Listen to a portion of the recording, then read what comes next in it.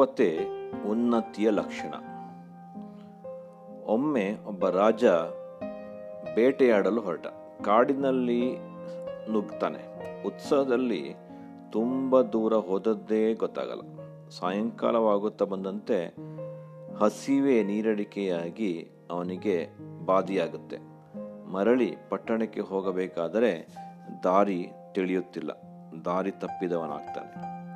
ಅಷ್ಟರಲ್ಲಿ ರಾಜನನ್ನು ಹುಡುಕಿಕೊಂಡ ಸೈನಿಕನೊಬ್ಬ ಬಂದು ಇಬ್ಬರೂ ಮುಂದೆ ಹೊರುವಾಗ ಮಂತ್ರಿಯೂ ಸೇರಿಕೊಂಡು ಮೂವರು ಸೇರಿ ತಮ್ಮ ಪಟ್ಟಣದ ಮಾರ್ಗವನ್ನು ಅರಿಸ್ತಾ ಇರ್ತಾರೆ.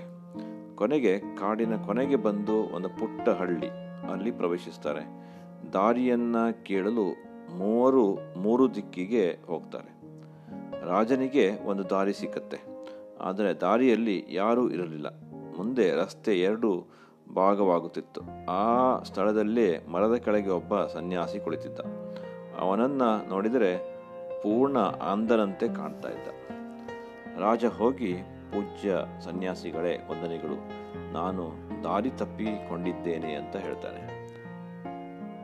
ನನಗೆ ಪಟ್ಟಣ ಸೇರಬೇಕಾಗಿದೆ. ಮುಂದಿರುವಂಥ ಎರಡು ದಾರಿಗಳಲ್ಲಿ ಯಾವುದು ಸರಿ ಎಂದು ಮಾರ್ಗದರ್ಶನ ನೀಡಬಲ್ಲಿರಾ ಅಂತ ಕೇಳ್ತಾನೆ. ಆಗ ಅಂಧ ಸನ್ಯಾಸಿ, ದಯವಿಟ್ಟು ಎಡಗಡೆಯ ರಸ್ತೆಯಲ್ಲಿ ಹೋಗಿ, ಅದು ನಿಮ್ಮನ್ನು ಪಟ್ಟಣಕ್ಕೆ ತಲುಪಿಸುತ್ತದೆ ಅಂತ ಹೇಳ್ತಾನೆ. ಮಂತ್ರಿಯು ಅಲ್ಲಲ್ಲಿ ತಿರುಗಾಡಿ ಮತ್ತು ಅಲ್ಲಿಗೆ ಬಂದು ಅವನು ಸನ್ಯಾಸಿಯನ್ನು ಅದೇ ಪ್ರಶ್ನೆಯನ್ನು ಕೇಳಿ ಅದೇ ಉತ್ತರವನ್ನು ಪಡೆದುಕೊಳ್ತಾನೆ. ಆದರೆ ಸನ್ಯಾಸಿ ದಾರಿ ತೋರುವಾಗ, ಇದೇ ತಾನೇ ತಮ್ಮ ರಾಜರು ಹೀಗೆ ಹೋದರು ಎಂದು ಕೆಲ ಸಮಯದ ನಂತರ ಸೈನಿಕ ಅಲ್ಲಿಗೆ ಬರ್ತಾನೆ. ಸನ್ಯಾಸಿಯನ್ನ ದಾರಿ ಕೇಳ್ತಾನೆ. ಆಗ ಸನ್ಯಾಸಿ, ಹೌದಪ್ಪ, ಎಡಗಡೆಯ ದಾರಿಯನ್ನೇ ನೀನು ಹಿಡಿದು ಹೋಗು, ಅದೇ ಮಾರ್ಗದಲ್ಲಿ ನಿಮ್ಮ ರಾಜ ಮತ್ತು ಮಂತ್ರಿ ಕೂಡ ಹೋಗಿರ್ತಾರೆ ಅಂತ ಹೇಳ್ತಾನೆ. ನಂತರ ಮೂವರು ದಾರಿಯಲ್ಲಿ ಸೇರಿಕೊಂಡಾಗ ಸನ್ಯಾಸಿ ಮಾರ್ಗದರ್ಶನ ಮಾಡಿದ ವಿಷಯವನ್ನು ಚರ್ಚೆಗೆ ಬರುತ್ತೆ. ರಾಜನಿಗೆ ಒಂದು ಸಂದೇಹ ಬಂತು.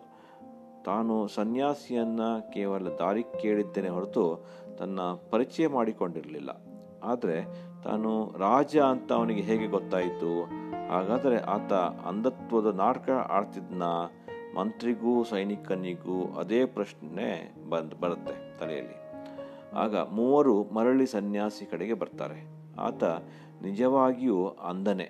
ನಮ್ಮ ಪರಿಚಯ ತಮಗೆ ಹೇಗೆ ಆಯಿತು ಎಂದು ಕೇಳಿದಾಗ ಆತ ಹೇಳಿದ, ತಾವು ದಾರಿ ಕೇಳುವಾಗ ಪೂಜ್ಯ ಸನ್ಯಾಸಿಗಳೇ ಎಂದು ಕರೆದಿರಿ.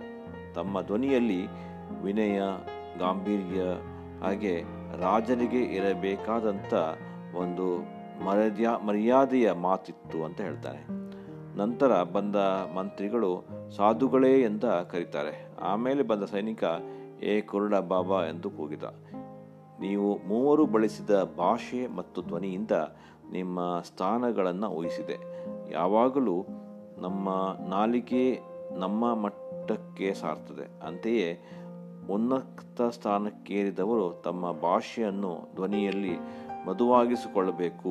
ಮೃದುತ್ವ ಪರಿಪಕ್ವವಾದದ್ದು ಅದರ ಲಕ್ಷಣ ಅಂತ ಹೇಳ್ತಾನೆ.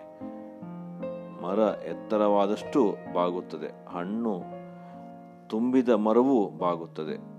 ಒಗುರು ಹುಳಿಯಾಗಿದ್ದು ಬಿರುಸುಕಾಯಿ ಮಾಗಿದ ಹಾಗೆ ಮೃದುವಾಗಿ ಸಿಹಿಯಾಗುತ್ತದೆ. ಈ ಪಕ್ವತೆಯೇ ಉನ್ನತಿಯ ಲಕ್ಷಣ. ಏನಂತೀರಿ?